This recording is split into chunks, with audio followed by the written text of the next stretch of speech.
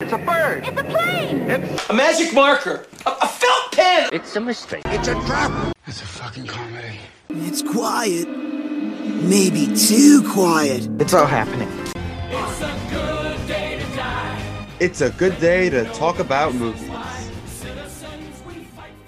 Welcome back. It is a good day to talk to Rick Paulus. I am your host, Duncan. Joining me, as always, is Gardner. Welcome back, folks. This is a really, really fun one. Hell yeah, I'm glad we're already vouching for it because this is a great interview that we have for you today. Like I said, we will be joined shortly by author and journalist Rick Paulus, known for his books Eastern Span as well as The Palmer Hotel, both of which are available for purchase from him directly by contacting him either through his website or on Twitter. If you're active on Twitter, you've surely seen him at Real Rick Paulus on Twitter talking about his books. If not The Palmer Hotel, his most recent one, which was released in 2021, then both The Palmer Hotel and Eastern Span, which was released in 2019. But we get into all of that and much more in this very in-depth interview where Rick tells us all about his career, his books, his passions, what's next, everything. It's really exciting. We can't wait to share it with you. If you don't know about Rick Paulus, definitely check him out. Like I said, he's available on Twitter at Real Rick Paulus, which is available to link in our podcast description. You can find it there, or you can go to his website, rickpaulus.com, to find all of his work, including past journalistic endeavors. I highly recommend checking out his books. I haven't gotten to read Eastern Span yet, but I am in the process of reading The Palmer Hotel, and I'm already hooked. No spoilers, but it's a very Duncan book. If you know what a Duncan movie is, it might be hinting at what a Duncan book is as well. But it's very up my alley. I enjoy it so far, and I can't wait to keep reading it. And it's also an anthology, so it's short stories that are told over chapters where you can pick it up and then leave it for a little bit and come back because there are all different stories and different chapters about this one hotel and the spooky incidents that happened there. But like I said, we'll get into that and much more in this interview.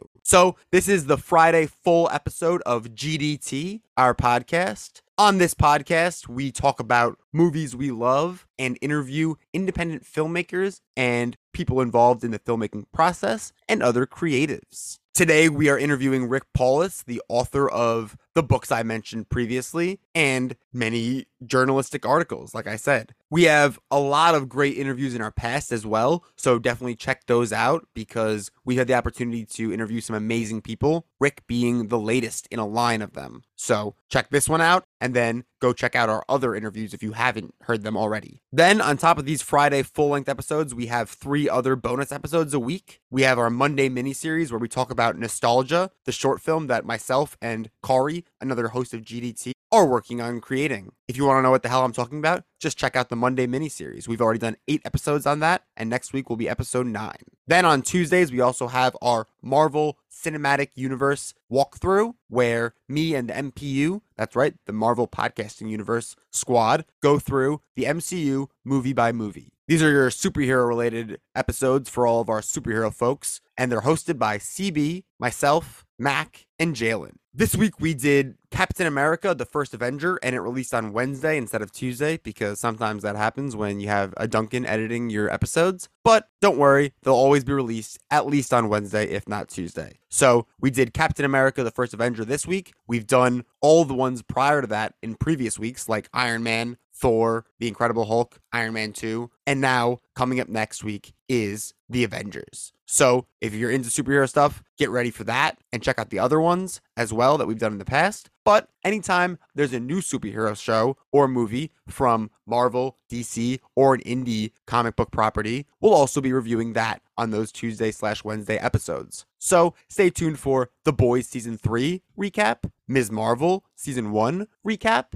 Thor 4 discussion, and much more whenever they drop. So whenever there's a new show or movie, we'll talk about that week and push off the MCU to the following week. But for anyone interested in superhero stuff, those episodes are for you. Then our final bonus episode a week is the Thursday episode where we talk about a relevant movie, a relevant TV show, something new, or we have a guest on to talk about a movie they love. Right now, we're going through a mini-series on the new Disney Plus Star Wars show, Obi-Wan Kenobi. So yesterday, when we dropped that Thursday episode, we did Obi-Wan Kenobi Part 5. That show is releasing on Wednesdays, and then our recap of it releases on those Thursdays. So it's almost done, because next week is the final episode of the show, Part 6, and our final episode of that miniseries where we'll recap it. So next week, we'll be finishing up the Obi-Wan Kenobi episodes with the recap of the final episode of that show, and the following week, we'll find a new relevant movie, TV show, or topic to talk about. Those are all of our shows weekly, so stay tuned for those and look at our back catalog of episodes for ones you might have missed. Now it's time to talk to Rick Paulus, but before we do that, I want to warn you that you do not need to have read his books. That's right, we won't be spoiling anything, so if you have not yet read anything by Rick Paulus, don't worry, we'll give you the chance to meet him in this interview, hear about him, get really excited, and want to read his books afterwards. And we'll make it really easy for you. We've already given you where to find them, and we're going to link them in the podcast description. So once you fall in love with this writer in this interview, you'll be like, well, how can I read his books? They're right here. Don't even fret. And they're cheap. So don't worry. You'll get your hands on a physical copy of one of his books, if not both of them. Well, there's only a couple left of Eastern Span. I can't promise that you guys are going to get your hands on the last two, but we'll see. You'll hear about that right now in this interview. Here it is, Rick Paulus.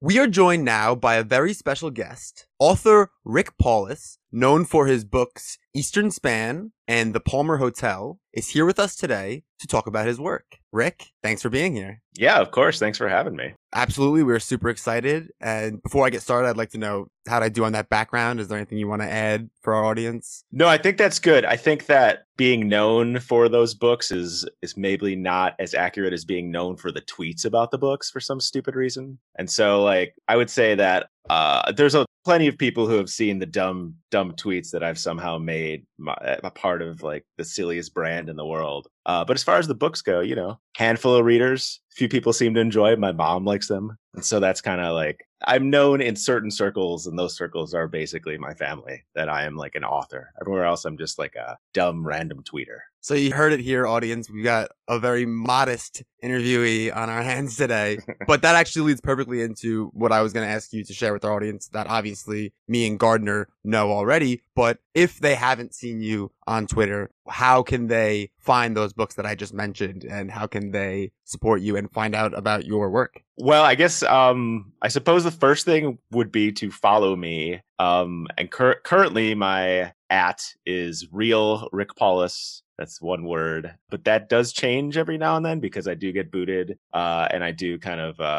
fly a little too close to the sun in terms of Twitter's terms and conditions, and every now and then do end up having to kind of get a new account name. But that's the best way.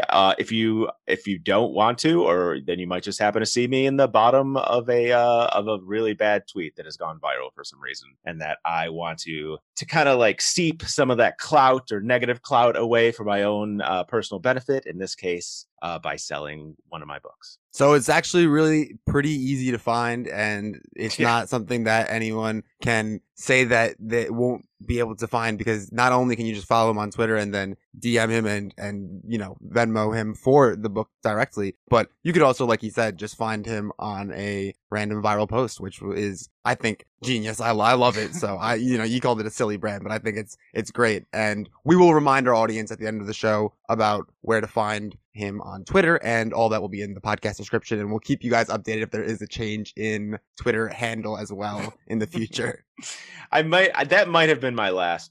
So I guess to tell the story a little bit, you know, I get bored with Twitter. It's a very dumb way to spend time. And so what I did most recently was just pretended to be Neil deGrasse Tyson for a day. And so just basically changed my photo, changed the name, kind of changed everything. I didn't have the blue check, of course, but then I just kind of pretended to be him for a good 12 hours, making really asinine observations about how the universe is less spectacular than you think it is, or something like that. Whatever his, like, his like vibe, his like very specific, annoying voice. And so I was just kind of having fun doing that. And then somebody must have ratted me out and kind of my account got locked, suspended, never got it back. And so I had to start a new one. But I don't know. It feels like that might be the end of that kind of thing. I got to figure something new out. It's always like you have to adapt to whatever the dumbest thing is. And so just as long as I can keep on finding worse and worse ways to spend my time and to pass my time, then I guess that's what Twitter's about. Hey, I mean, whatever works, right? Whatever works. That leads into like one of the questions I had for you was, what is your marketing strategy? It sounds like you've kind of already covered that. It's what, shit posting on Twitter? I mean, so yeah. So the way that started, I guess to go back a little bit, because Eastern Span was the first book that I wrote and self-published and all that stuff. And so I did this thing where I printed out like 1,000 copies. And this was when I was living in the Bay Area. And in the Bay Area, they have this thing called street newspapers, which is like homeless folks in the street. They, sell newspapers that are written about homeless issues, sometimes by homeless writers and stuff like that. And then they keep whatever money is they get from the sale,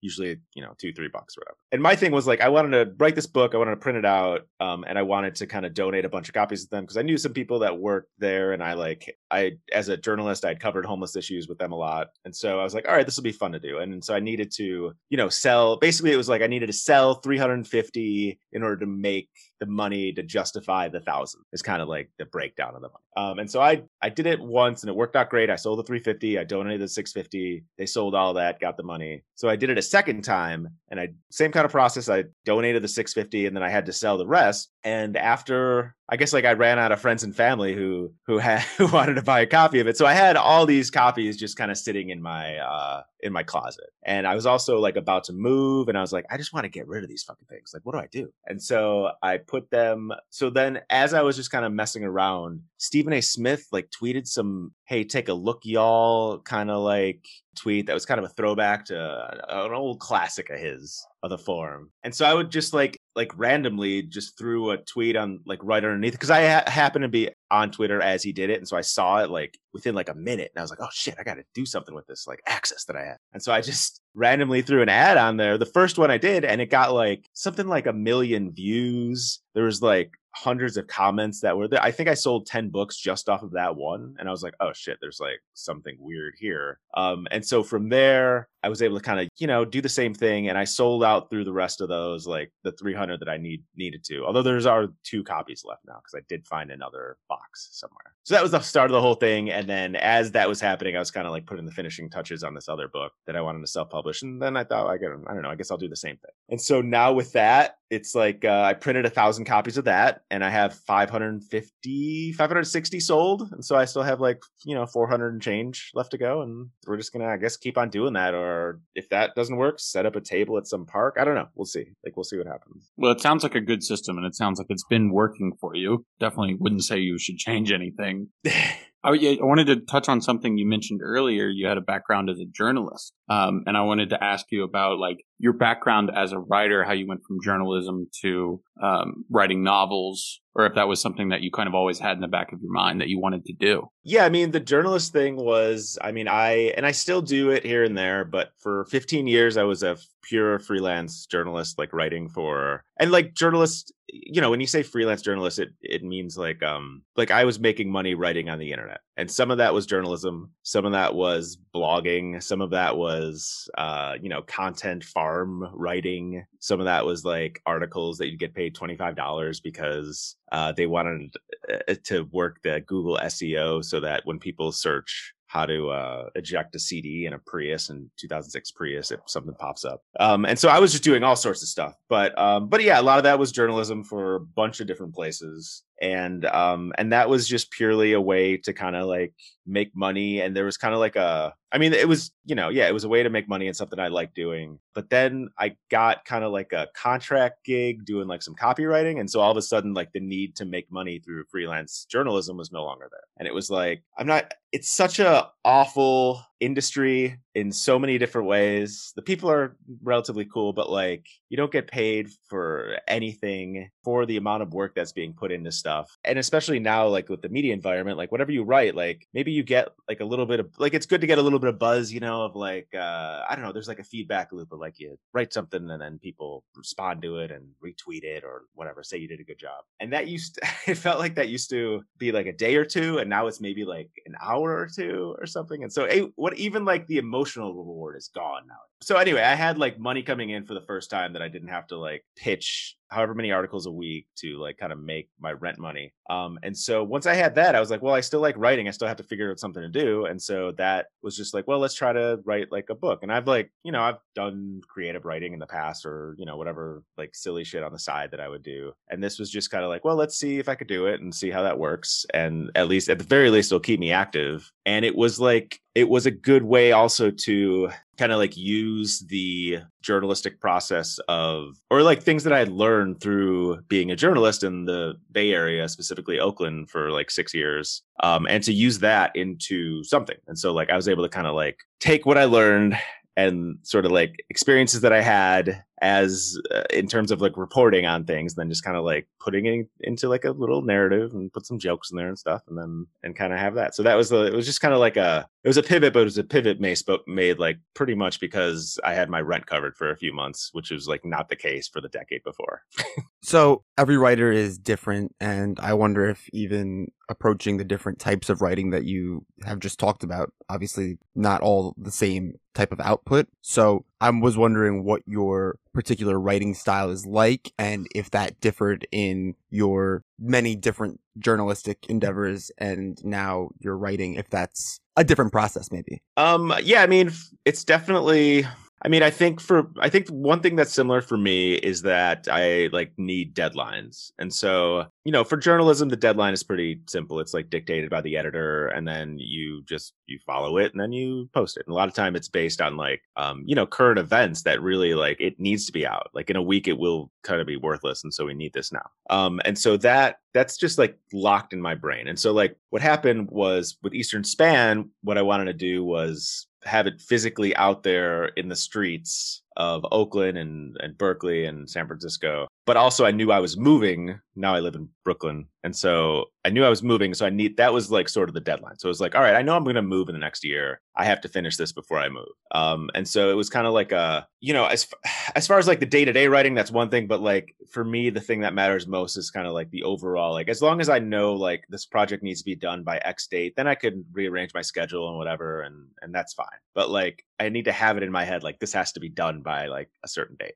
For the Palmer Hotel, it was sort of similar in terms of like I wanted to get it done before like the Halloween season, because it's like a Halloween spooky-ish book or whatever. And so I started it like, well, I mean, it started off as it started off as like a newsletter thing where it was like one story a day over October. And so it was like, I started that process planning in like March. And then by the time October came around, then it was like, okay, here's one story a day that I'd written. And then after that is when I kind of did the thing of where like, all right, let's make this in an actual like printed book. And so, but I already had like the content or whatever, you know, and so that was like less of a thing. But as far as like the initial kind of burst or the initial like, you know, distribution thing, it was really like just based on I want to write 31 stories for the month of October. And so how do I do that? And then from there, kind of once I have that kind of in mind, then the rest of it kind of falls like into place, because once I like know I want this thing to be done by this date, then everything else is just kind of like working on it all the time, sort of.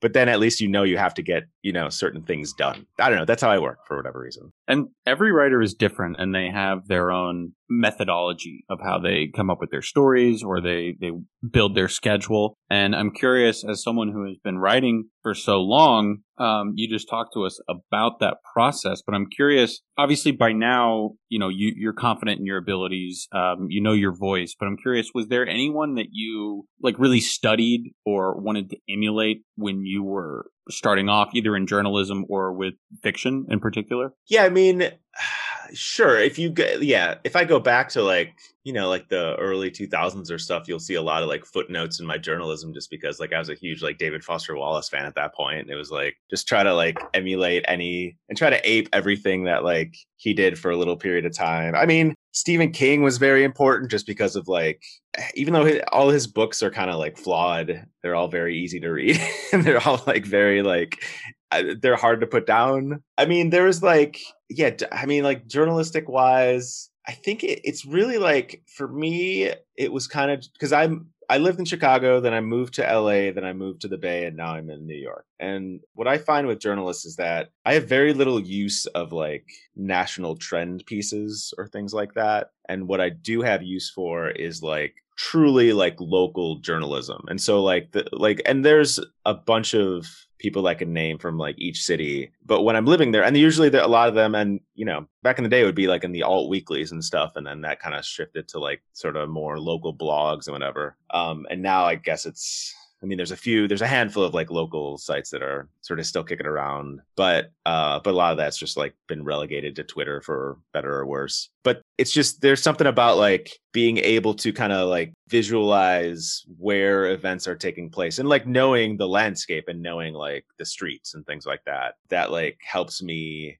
just understand what's going on in the world, as opposed to like what's sort of happened with like magazines, especially like, and they're fine, but something like the Atlantic or something like whatever, you name it, as like however many you want to name, and it's just like they're covering these like esoteric kind of like theoretical, like here is a trend that's going on in the nation, or here is like war, and these just like abstract concepts that like I'm not smart enough to like know whether they're right or wrong. It's just kind of like there's no use for it for me, and so it's like it just kind of goes in the garbage for me. And then like any like local stuff of like, oh, here's a pothole on your street, it's like, oh, there you go, yeah, that's something I know, like that's something I get. And so like as far as journalism goes, that was something I did try to emulate a little bit, was just like when I was writing in Oakland, I was doing a lot more journalism in Oakland and LA than I have in New York, but just like walk the street, go out there, actually like put your feet on the ground of the things that you're reporting and like describe it in a way, and maybe take pictures and stuff so readers at home know what you're talking about, as opposed to just kind of like sitting at your computer and making phone calls to like 5 experts that you happen to get their email addresses somehow, and then some like trying to like form some bullshit piece from that. So I guess I don't know if that answers your question, but that's kind of like, it's more like, it's not like names as much as like a type of journalism that I was like really attracted to. I thought that was great. Definitely answered my question. Right. Check. And not to go off on too much of a tangent here, but you are talking about a past in journalism. You spoke about donating your books to the homeless newspapers and helping them out with that. And you were just in that last answer kind of touching on you're interested in things that are important to you, or that are more tangible, I guess, or things that are relevant isn't, I guess, the right word, but something more local and important, I think. But so I guess I want to give you the chance and to talk to our audience. A lot of them are Long Island, probably in Brooklyn, some of them. What are, if you want to, any issues that maybe people aren't reading about enough because they're focused on these more, like you're saying, bigger, not actual things that are tangible that they're reading about? Are there anything that you want to like shout out, like, hey, pay attention to this, what's going on in your neighborhood? Well, yeah, I mean, everything that I've really been obsessed with over the past like 5 or 6 years is just all housing based. And so like it is everything from how like New York has like a homeless issue, right? And that's kind of like, whenever people say that, a lot of times it's coming off in sort of a reactionary way of it, where it's like we have to get rid of the homeless and stuff. And it's kind of like, well, I agree, but maybe you're saying a different thing than I'm saying. And so it's kind of like, there's a lot of like root cause work that goes on with like, why do people end up on the street? Why are there people on the street as opposed to in houses, and things like that. And like, so you'll have, New York City Mayor Eric Adams doing a bunch of like homeless encampment sweeps as like a solution to something, which is essentially just like, there'll be an encampment of a handful of tents, and then the police will go and if people aren't there, they'll just throw all the tents in the garbage, and then the people will come back and all their stuff will be gone or whatever. And like the end result of that is they'll get more tents and get more things, then move, a few blocks away, and then the police will come out again. This cycle kind of continues. It's just kind of like a show. It's just like theater or whatever. Someone once referred to it as like the leaf blower approach to like solving homelessness, which just like, you just move things around or whatever. And so that's like one thing that's going on. on of kind of just like this, like, and it's happening in every city too. It's kind of like every city is sort of trying to solve homelessness the same way, which is just moving people around or telling them they can't go here without really saying you can go here, without saying like, here, we're going to provide you with like a house. A lot of times, it's like, we'll give you a shelter space for the night, but you can't bring in your dog. You can't bring in any of your belongings. You like have to follow these rules. You have to be in at a certain hour. You have to be out at a certain hour, which is like, all right, if it's snowing or something, that's one thing. But like, as far as like the choice of someone doing that as opposed to like, having a place to actually live, it's two different things. So that, that's the stuff is going on that I would like people to, I guess, be interested in, not only in New York, but again, it is happening in every city in the nation. And so like whatever is happening here is happening elsewhere. And it's something to kind of keep an eye on. And I think it's like a really good way to read and to understand sort of what is happening with just like the privatization of housing and like the rise of the for-profit, like housing industry and things like that. And so like everything, all that shit's connected. Recently in New York, there was kind of a push towards this thing called just cause eviction, which was a law that was being introduced in the New York State legislature that would have done a few things. But one of the things it would have done is sort of like de facto capped a rent increase for renters in New York. That didn't pass. It has a lot of support in terms of like, if you like ask people on the street, there's a bunch of polling that says like people are like for it, but ultimately, landlords and property owners kind of control a lot of legislation. And so that didn't even come up for a vote or anything. And so I don't know. Those two things are like, basically, it's kind of both sides of it. It's kind of chicken and egg kind of thing. It's like, if people can't afford a place to live, then what do they go? They go on the street, and then you end up just pushing them around. So it's, I don't know. Those issues are just kind of what I've like been focused on and just kind of, been obsessed with sort of watching, because I think it is a way to, like, you could talk about affecting change and you could talk about like what you can do to like help and all that stuff. And that's great. And I think that you got to figure out where you can help in whatever way that is. And the answer for that is it's different for everyone else. Like whether that's giving money, whether that's collecting signatures, whatever. I don't know. Whether that's like handcuffing yourself to another person and like being outside of an encampment. If you want to do that, I know people have done that. I've seen that. It's great. Like any way you can is something. But for me, like, I think like watching those stories, it's like, it's just a way to like read what is going on in the breakdown of society in that sector, at least. And so that to me are the stories that I read a lot and I kind of get obsessed with. Thank you for that. And I shouldn't have made that too New York centric when I was asking it. I'm glad that you specified that this is not just a New York thing as well, because I know I kind of led into it with hey, we have a lot of New York listeners. We have a lot of listeners from other places as well. So if you're not in New York, obviously you just heard stuff that is going on not just in New York. And again, really good, deep, in-depth answer. So thank you for that. Well, I mean, it's like with something like homelessness too, it's interesting because like every city resident in every city that they live in think that they have the worst like homeless crisis in the nation, because they're seeing like whatever they're seeing they don't like, and then they're like, that's what they know. But like, as someone who has like lived in LA and the Bay, and I return there all the time, and like here, and like I just kind of have been following homelessness on a national level for a long time. It's like, it is the same problem everywhere. Like it is happening all over the place, and it needs like a national kind of like solution that doesn't seem like it's going to come at any time soon, but it is kind of like everyone's going through kind of the same process. And like, it's probably smart for people to kind of start thinking in those terms, as opposed to just like, oh, all the homeless are coming to the Bay Area, or all the homeless. It's more just like cities are becoming unlivable, and the result of that is homelessness. And so it's like, okay, so we need to fix like how cities are operated. Not we need to fix like this block. We need to fix like a block in LA or something. We need to fix like an encampment under like the 880 in Oakland or something. It's like, no, we need to like fix how like some core concepts of like what is going on with like property ownership in cities and that type, to extend that answer. Yeah. I love that you're drawing attention to that, like through that specific lens, because there's a lot of otherizing of the homeless population, I feel like, in the general discourse, and it gets lost in the fact that like they're just folks, they're just people, and they're just having a hard time through oftentimes circumstances out of their control, and we need to address those root causes. And like you said, I don't think a federal level solution is due anytime soon, but that I think is where we need to direct our energy, particularly because it's starting to affect, and it's a shame that this is what's drawing people's attention to it, is that it's starting to affect people in communities where there isn't like a homeless problem. Like, for example, where I live in the mountains of North Carolina, there's not really, you don't see homeless population very often, but what you do see is Airbnbs and vacation rentals and stuff like that getting bought up by people who are not from that area, and then rented out to vacationers or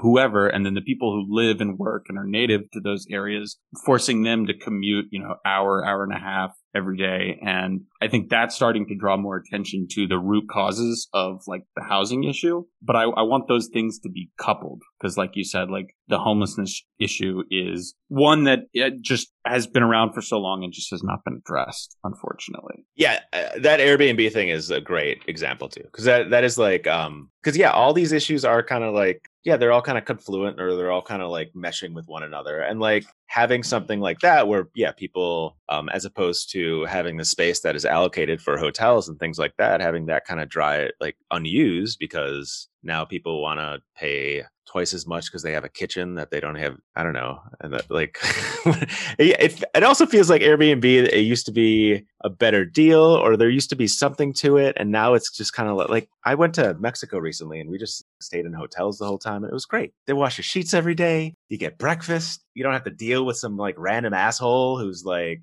might put cameras in the walls and shit like that. It's like, it's great. I think bringing back the hotel lifestyle is really like something that we should be like thinking about too. But, and like fuck Airbnb and all that shit also. Amen. In addition.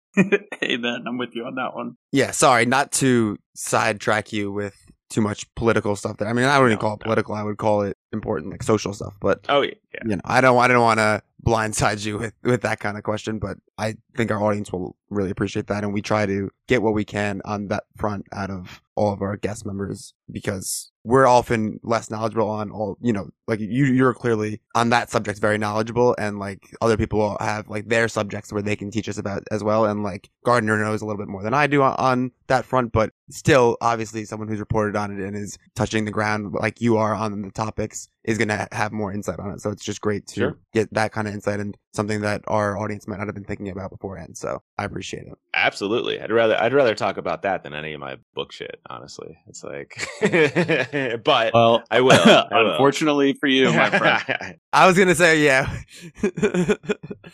I do have one other one that's a little bit of a side note too, but you mentioned Chicago being where you started. Do you have any sports allegiances to Chicago or no? Sure, yeah. I mean, Bulls, Bears, of course. I've watched the Blackhawks if they're ever doing good, which they never are. But but as far as the baseball question goes, I'm a White Sox fan. Yeah. Oh no. Okay. Yeah, I don't know if you can see my background, if you see any of the Cubs stuff, but I got, it's probably hard to see, but I got. I do. But yeah, there's some Cubs stuff. Yeah. Oh, I was born in Chicago and then came to New York. But we can agree on the other three. It is so what it is. It is. Yeah. No hate over here. I was rooting for them in 2005. Yeah. No, I don't have any issue with the Cubs fans, really. It's one of those things where it's just like, you're kind of born into a team, and I kind of don't care what, like, it's kind of like, I don't give a shit about sports allegiances, and like if people want to change their allegiances and it's whatever. But I do think there is something to like just having a team that you follow, and it's like, all right, I follow the White Sox. That's who I follow. And so then like I could look at the newspaper and know the players and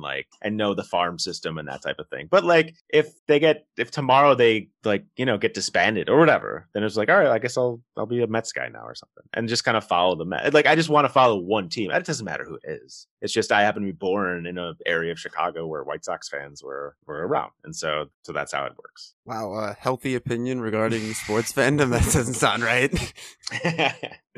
Sports fandom is very silly. I mean, I've been rooting for the Warriors now in the finals because of my time in the Bay Area, and like going to a bar and cheering them on and cheering them like louder than the Celtics fans is super fun. But like, I'm not gonna like throw fists because like Steph Curry like doesn't make a shot. Like, who cares? Like, I want to talk to people. I will make fun of people or whatever. But like, I'm not gonna like like get in any argument, like a real argument about something. These are multi-billion-dollar people that like don't give a shit about me. I don't have time to waste on them. It's just another way to pass time. It's just like, yeah, it's just jerking off. Basically, you're just jerking off to. You're not literally jerking off, although maybe you are. I don't know.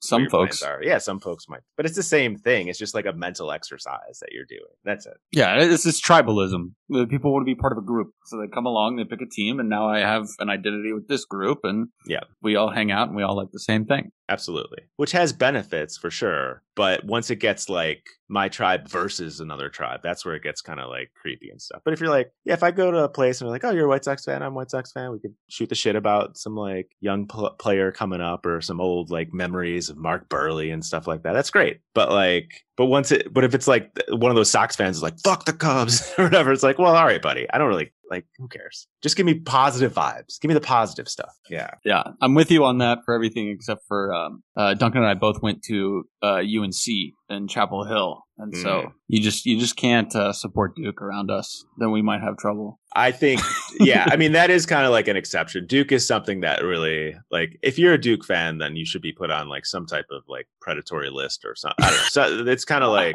we got to keep track of these Duke fans and just kind of like, just keep an eye on what's going on there. Amen. Yeah, I couldn't agree more. Everyone but them is fine. Yeah. So I do want to. Guess we should get back to writing. Yeah. I know you do. I know you said you don't really want to talk about the books, but it's fine. I know the audience would love to hear some more about it. And if we could take this time, as we're got a little bit of time left, so I think it's a good time to ask if you could give a spoiler-free description of both the books, like a quick one, just for any of the audience members who right now are still thinking, hey, maybe I should buy one of these books, but they're like still on the fence. What kind of book would they be getting into? Sure. Well, Eastern Span, of which there are literally 3 copies left. Although you can get it for free on the Internet Archive if you want. It's just like a PDF or something. That is a neo-noir set in Oakland circa 2013 among the housing crisis. And it follows our hero, whose name is Pug. And he just kind of is like a gig economy kind of worker and just kind of like stumbles upon like, he's got to find a friend. He's got an old lover back in town and his friend goes missing. And then and he kind of like is going through a lot of housing crisis style scenes in Oakland at that time. But, noir-y, kind of hard-boiled kind of style, that sort of the thing. And then the Palmer Hotel is the latest one, and that is a collection of spooky stories set over a century in a downtown hotel. And that's kind of it's a bunch of short stories. It's based on a handful of spooky hotels that exist. And it's really just a bunch of stories that don't necessarily connect until they do. And each one is sort of meant to kind of be its own like standalone kind of short spooky story. But then there's some other stuff going on too. And I don't know. I guess I don't want to spoil it from there, but that is available from me for $20. Or I do have like a free PDF if you want to email me or DM me or something too. I could send that to you. But the printed copy is $20. We're big physical media fans here, so we'll be pushing our audience to get the physical copy. Good. Yeah, I agree. I think it makes a big difference. I have a hard time now reading anything online longer than like a tweet, which is like a disgusting thing to admit. But like I could read like 1,000-page books, but like sitting and reading an article that's over like 500 words, I'm like, oh my God, this is awful. Well, it's too easy to just swipe to another app and get your serotonin boost elsewhere. But if you've got the paper that you're flipping through in your hands, you're more like invested. Absolutely. Speaking of your books, you did something, I guess not too unconventional nowadays. I'm seeing a lot of people doing it, but self-publishing it, selling it on an individual basis to people. What made you decide to go that route? Did you consider talking to a publisher, or was it something that you were just like, nah, I'm going to publish it myself? I mean, the thing with Eastern Span was really, it's weird to say, but like the project wasn't the book. The project was getting it into the hands of like the homeless sellers. And so like once that was kind of the thing that I wanted to do, then it was just like, I don't want to mess with like a publisher and kind of try to justify that. I just want to like do that, like get the money, kind of figure out like how to cover that cost and then kind of go from there. And so that was sort of that. I didn't really think about a publisher really at all, I don't think, because there was like such a time constraint to it because I was moving and there was really I just want to do this thing as opposed to like whatever comes with like publishing, right? But with the second book, the thing was I was kind of like because I got some publicity at the end of like Eastern Span or whatever with like my stupid tweets. And so it was really just like, well, let's see if I could do it again and see if I could like, it was like the process kind of worked the first time. So let's just like continue to try to like use this buzz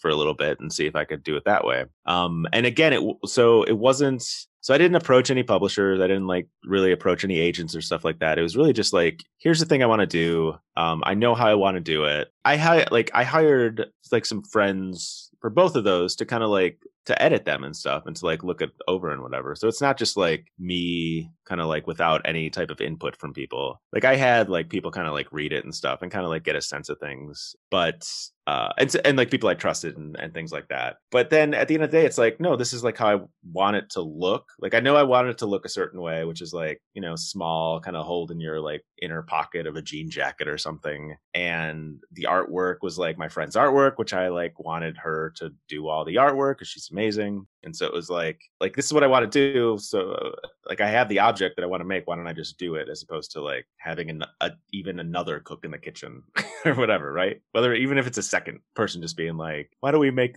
it a hardcover? It's like, no, fuck you. It's not supposed to be a hardcover. Like, so it was just like, and I'm like, and I do have like enough of a job in terms of copywriting now where like I don't need to like make money off of this. I'd rather not lose money, and really I haven't lost money on it now. Now I'm kind of all in the profit area. Not a lot, but like enough to where like I could at least say like, you know, I haven't lost money on printing these out, which is kind of all that I wanted. And then, you know, if you make a little money, that's fine or whatever. But it's not something I want to have to like, I don't want to have to live off of it, I guess, because then you start making certain concessions and start like doing certain things because you have to like make your money off it, as opposed to just like, this is a thing I want to make and I put it out there and make the money back from the cost, and that's that. So we do usually talk about movies here on GDT. So I have to ask, do you see your books ever being turned into films? And if they were, would you want to be involved in that process? I think, let's see, if someone wanted to approach me about making them in a movie, like sure, that'd be fun. As opposed to like me being involved, I think it would just depend on the person that wanted to do it, I guess. Like if it was a person that wanted to like make, let's say like Eastern Span into a movie, and I like the stuff that they did, and that it's just, I don't know, I don't feel like I need to be involved in retelling these stories that I've kind of already told. I would be like, I'm working on other stuff now. I kind of want to keep on working on new things. And so it's just kind of like, I'd rather, pass the baton to someone else to see what they do with the material. And then I could kind of work on sort of what I want to work on, which is just like new other things. Do you have any interest in working on anything film or television wise, like writing something specifically for that medium, or no? Well, let me tell you about the new thing I'm working on. Awesome. Perfect. Yes. That was going to be one of our questions. Okay. Because it's kind of like, it's not like it's not film yet. But so what it is it's so I live in Greenpoint, Brooklyn, which I don't know if you're familiar with that area at all, but it's kind of like an area, it's like the northernmost tip of Brooklyn. So Queens is right across the creek. And then on the other way is like Manhattan across the river. So it's a very like strange little neighborhood because it's kind of cut off by like from a lot of the rest of New York because of waterways and stuff. And so it's kind of like this like weird like enclave kind of like neighborhood type of thing. It's kind of like this like just small town in the middle of a huge city kind of thing because of like certain geographical like distinctions. And so I've been living here for like a year and change. And my rent went up in February. I don't know how long I'm going to be able to live here or whatever, but I want to like do something that was like set here because I'm really kind of enamored by it. And so I'm making this, it's basically like a radio play that you listen to as you walk like a 3-mile route through the neighborhood. And so like as you're walking, you hear, scenes that are taking place where you're at. So if you're like on the bridge, you hear a scene that's taking place like in the water below. Or if you're looking at this, like there's this old historic building that's been around since the 1850s. So you're like standing outside of it and you're hearing what's taking place on like the 5th floor. And so it's all like a narrative. And so it's sort of like, and like I'm getting there. I'm like the script is pretty much done. I've kind of done a first draft of like all the sounds, but I'm doing like all the voices right now, which sucks. But so I got to get actors the next few months to kind of like take those over. But I have the route done. I have like kind of everything set for that. So I'm hoping to get that done by like the fall because it's kind of a spooky-ish story too, and then just kind of put it up and kind of see what happens. But I'm thinking about it in like very like movie-ish terms because it is like, even though like movie is just like audio and visuals or whatever, right? And like the audios I'm gonna work on and the visuals I'm telling people what they should see, but they're about the the same. Like you're still like you're looking at the same bridge, you're looking at the same building. And so I am thinking about it in a very like cinematic thing, like everything, like even producing, even like all this stuff is just kind of like, even like script development, everything is very like cinematic, but it's not a movie. I guess it's like a walking tour thing. And so so I don't know if that answers your question, but that's sort of like the next thing that I'm kind of like dealing with right now. Yeah, absolutely. I mean, I've not heard of a project quite like that. So I'm really excited to hear more about that as you get closer to finishing it up. Yeah, everyone I tell, they say it's a great idea. I think it's a great idea. Now, if I could pull it off, I don't know. Like, we'll see. Like, that's going to be the trick, is if I don't like send someone just like to their death in the creek or something because they took a wrong turn. But I think it'll be good. I think it'll be okay. But I do think like the idea there is like some potential. And like, what would be fun is if people start running with that as like a thing and like somebody makes a really great one in like a year. But I think it's like a fun thing to kind of mess around with and kind of see what happens. Yeah, I love it. You said that is also going to be spooky. Is that where you tend to go in general when you're writing fiction, or is there another genre that you're more comfortable with? And I guess a second to that question is there a genre that you haven't written that you want to write? I think, yeah, spooky stuff, noir-y kind of crime stuff. Like, I do like really sort of intense plot driven like stories. I don't love the stories where you're kind of like, where some random dude is just thinking about things for like 150 pages or whatever. Like, I don't give a shit. Like, do something. Like, I want to see a character do something rather than have them like think about something. And so like, to me, for whatever reason, like I've always sort of like been drawn to that type of material, whether in like movies, like old film noirs and stuff like that. I love, and just like those, those type of stories, especially in like the 40s and 50s film noirs, where it's like crazy violent stuff, and then like at the end, like someone dies, and then immediately just like it's over, and that's it. It's like, oh, perfect. You don't need like another 15 minutes of like different scenes, like wrapping things up. Like, no, it's just like it's over, it's done, let's go. So I don't know. I've always kind of been drawn to that, and so it just feels like spooky stories kind of like have that element to it. And yeah, and like noir stories, I mean, action and noir kind of are somewhat similar because there's a lot of like chase scenes and things like that. But I think both of those, I think with horror movies too, like if you think about like horror movies, a lot of it is you're watching somebody do something, like whether that's like going down into a basement and being scared or like whatever, like you're just like seeing someone do something. You're not like, I don't know, doing some type of like Woody Allen shtick where like some neurotic guy is just like ranting on and on and on about like whatever. It's like, who gives a shit? So that's always just what I've been drawn to, and that's just what I like. Like I find who my characters are by like watching how they act, not like thinking of like, not like getting in their minds. Like I discover, like that is a thing of like when I personally write, like a lot of people are like, you should know your characters and then you like set them on their path or whatever. But really, like I need to set, a character on their path, and then as they're making their movements, then they kind of reveal themselves to me. And then when I go back the second and third and fourth time, then I kind of like know who they are. But I don't like the first time through, it's like they're a mystery to me as much as anything. And so let's see what they do. And so I think that kind of like lends itself to maybe like a spooky-ish kind of thing, or maybe like a noir-y, adventure-y kind of thing, because you're just thinking about it in terms of like plot and in action. You're not thinking about it in terms of like, this guy's dad died or something. Like, you know what I mean? And so it's kind of like, I don't know if that answers your question, but that's kind of, that's all I have for now. No, it definitely does. I think you're, okay. Yeah, spot on. Okay. Do you have any authors maybe that you look up to, that maybe their creative process you were influenced in any way to come up with that? Because like you said, I've always heard know your characters and set them on their path, and hearing that your particular methodology is kind of the inverse of that is really interesting. And I'm curious, do you know anybody else maybe who works like that, or that you've seen, or that maybe you can point to a story where you get the feeling that it was crafted in that way? Yeah, I mean, so this is going to be like a film bro kind of answer, but there was like a David Lynch thing, and like I'll kind of back this up a little bit, but like in 2003 or 4, something like that, I was working in LA, and my boss got a phone call that was like, "Do you want to be an extra in a David Lynch movie tonight?" And I said, yes, I would love to be an extra in a David Lynch movie. And so we went to some like bar seat, like setting in like downtown LA. And like, I was an extra. It was like maybe a set of like, 10 people at most. And it was David Lynch and then like a few actors and then, you know, a smoke machine guy and a guy doing the weird like lights and stuff like that.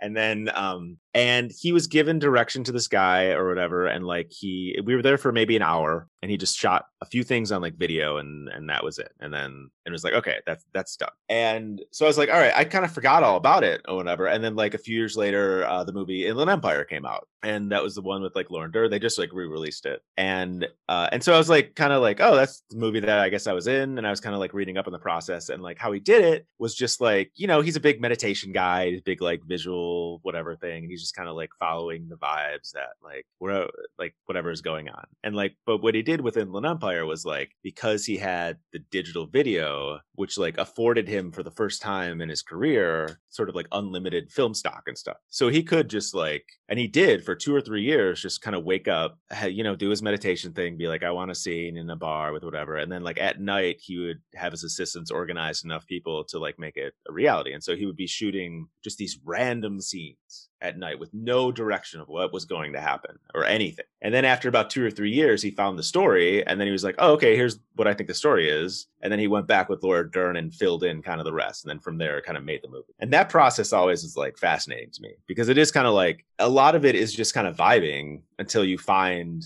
what you want the story, or what, again, you know, it's not, I don't think it's about like you wanting this to find the story. It's just the story finds you. And so it is kind of like, whether that's like writing out a scene kind of in the middle of nothing and doing that a bunch of times, and then like, oh, I guess this is what the story is about, I should like follow this. And then like from there, you know, editing it over and over and over and over.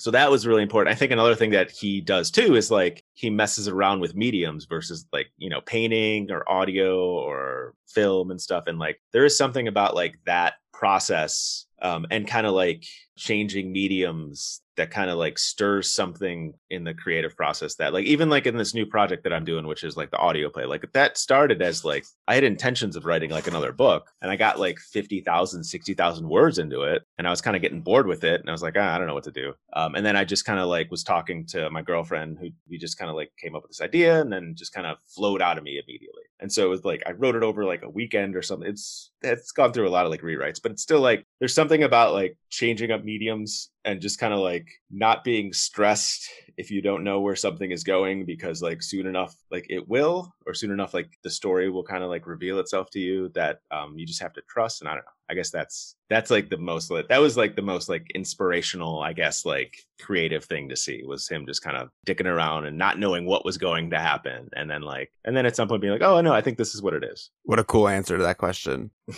And if you have personal ties to that movie, I don't know if you're familiar with And After That, but just today they dropped a collection with some Laura Dern Inland Empire merch. So Awesome. Shout out to them as well. Great. But we do have to get to the end of this interview, as much fun as it is. I have just a couple more questions, starting with, you've given us so much advice already, so much insight into your process, your style and stuff like that. But is there one piece of advice that you have that you would give to an inspiring writer? Let's see. Yeah. I mean, I think to me, the best. So for me, like what really opens the creative process, besides the things that I just said, but even like when I was a journalist, is to like physically go to the places that you want to write about. And so if you have like a scene set in a park, even if it's not the park where you have it set, I would go write it in the park on your phone or something, or at least like take notes or something. I think there's something about like, you know, physically being present and like, you know, mentally being aware in certain locations that are representative of sort of what you want to depict, that will add like a legitimacy to it, and also kind of open up the story and characters in a way that like maybe otherwise, because if you're just stuck in your own head, it's going to suck, or you're going to get bored or whatever. But if you're like, oh, I have a scene in a bar, maybe I should go to a bar and just like, you know, just write down some conversations that you're overhearing, just to like get something like that's happening. And like, I do think like writing on your phone is great. I think that really opened up things for me in a lot of ways. I wouldn't like say every draft should be on your phone, but like as far as notes and as far as just like small things, it's like that's a big tool that like previous writers didn't sort of have that I think people should take advantage of, especially the kids these days that are just TikToking and doing whatever on their phone anyway. That was great. Really great. Last question. Are there any writers that our audience may not have heard about that you want to shout out? Yeah, I mean, I'm going to shout out this book just because I recently read it and it kind of blew me away. And I think it's pronounced Paradise, but it's like Paradais because it's a Spanish spelling. And it's an author named Fernanda Melchor. I think that's how you say her last name, Melchor. And it's like 120 pages. And it's set in a housing development in Veracruz, Mexico, with two really awful kids. And it gets into very, very gritty, disturbing places. But I kind of couldn't put it down. There was something about like the writing style that was just like the sentences were long, but very coherent. And they were going to places that like you wouldn't expect. And it was just a very, I don't know. It was a very like visceral book that like I don't think I had that type of reaction to since I was like in college and read Fight Club or something. And like Chuck Palahniuk was like, oh, the biggest thing in the world or whatever. But it was like I hadn't felt that type of like reaction to a book since this one. And so like that's what I would totally recommend. And short, which is I love short books too. I mean, I think it's great whenever you can get a book under 200 pages. It's like ideal. But so yeah, so that's my Rick pick of the day. Awesome. We love it. So before we let you go, can you remind everyone how they can find you and your work online? I know we said Twitter at Real Rick Paulus, but is there anywhere else or anything else you want to remind them of before we go? Again, everything will be in the podcast description. Yeah, I mean, if you just go to rickpaulus.com, that has like all my contact information and ways to buy the books and a bunch of old previous journalism that I used to do because I still have them posted up there. And I mean, I think some of the links still work. I think that a lot of the links don't, but that's still up there. So I would say, yeah, rickpaulus.com is probably like the best way for everything. If you're one of the people with like sanity that isn't on Twitter, that's the best place to reach me. Awesome. Well, thank you so much. Like I said, this has been great. We were really excited to do this interview, but you kind of exceeded those expectations anyway. So absolutely. Yeah. Thank you. Your insight was amazing. That's important. You gotta lower the expectations to the bare minimum so that you could just surpass them. Mm-hmm. Cool. I'm telling you, the expectations were not very low. You had kind of a high bar to meet, and this was really a lot of fun. I know that our audience is gonna love this, so I really appreciate you taking the time, and thank you. Yeah. Awesome. Yeah. Thanks so much, guys.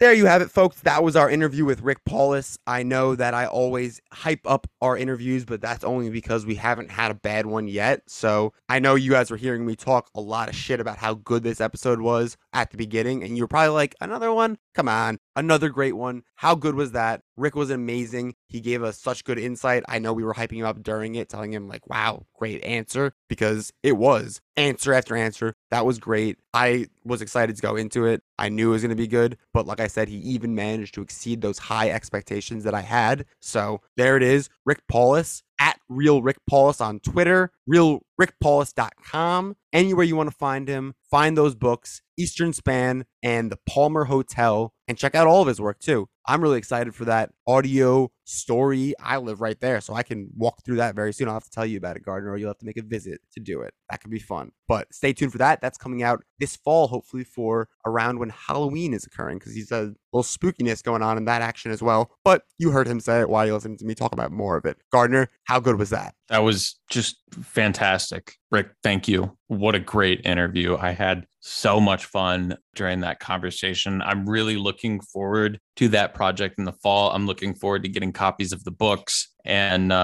let's make that trip happen. That sounds awesome. I would absolutely love that. there you have it, folks. Like I said, like Gardner said, thank you, Rick, for joining us today. We really appreciated it. And thank you to our listeners for staying to the end of this interview. I don't even feel like I should thank you for it. This was a treat to you guys, but we always like to thank you guys because we appreciate you guys sticking around, checking out our episodes. Hopefully you're a recurring listener, but if you're a new listener, hopefully we've piqued your interest and you want to check out our past episodes. I said at the beginning, but Rick is just another one in a line of great interviews we've already done too. This was one of my favorites that we've gotten the chance to do, but in the past we've interviewed some amazing people as well. So please check out our back catalog of interviews that we've done as well. We've got probably close to 30 interviews done at this point. So there's something for everyone in there. And if you're not into the interviews, the more independent stuff, then check out the superhero episodes on Tuesdays, or right now we're doing Kenobi on Thursdays. So you're probably into Star Wars, Marvel, or independent shit, right? It's got to be one of those things for you. I'm just kidding. There's people who don't like any of those things, but hopefully we have something for everyone. And then you can also check out our Monday episodes. I don't want to shill my short film too much, but if you're into what we're doing and what we're trying to turn into a short film, then check out those Monday episodes as well. But those are our weekly episodes. Like I said, Fridays are those gold mine of interviews that we do. And next week we'll have more on our short film. We'll have the Avengers from Marvel. We'll have the final episode of Kenobi, and we'll have another interview for you. So stay tuned for all of those and check out our back catalog of episodes, like I said, as well, because there's something for everyone. And follow us on any platform that you can find podcasts on. That's right, Apple Podcasts, Spotify, all the free ones. Search the letters GDT and you'll find us, and you can subscribe to us, and you can also leave a 5-star review. We really appreciate those 5-star reviews, but you don't have to. Subscribing will allow you to follow along and never miss an episode. And if you're inclined, you could also find us on social media. We're available on Twitter and Instagram at Good Data Pod, and on Facebook at GDT Podcast. So we post all our episodes on those platforms as well. So if you're worried about missing an episode, you never will if you find us on social media and you subscribe to us on your podcasting platform. But either way, you can find us anywhere you find podcasts. GDT. That's the most important part. Subscribe so you never miss an episode. That's the end of the show, folks. Again, a big thank you to Rick. We really appreciate it. We can't wait for your next project, and we can't wait to have another interview as good as this. So stay tuned for more. We will talk to you again next week. Thank you for tuning in, folks.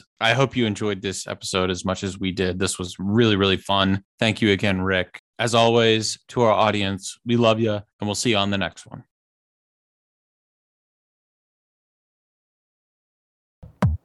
It's time to feel the rage. Join us on Film Rage, where we talk movies, current releases, coming attractions, streaming, and classic films as well. Directors and actors beware, as you cannot hide from the rage. My name is Bryce, and I'm part of the Film Rage crew, which also includes Jim. Hey. And Murray. Yo. Why is it you always talk all the time? I can't understand why your voice is so... This is the Merman, the voice of reason. These two can't agree on anything most of the time. Some movies are Mondo, some are just suck. Every week, something is going to make us rage. Join us every Wednesday and feel the rage.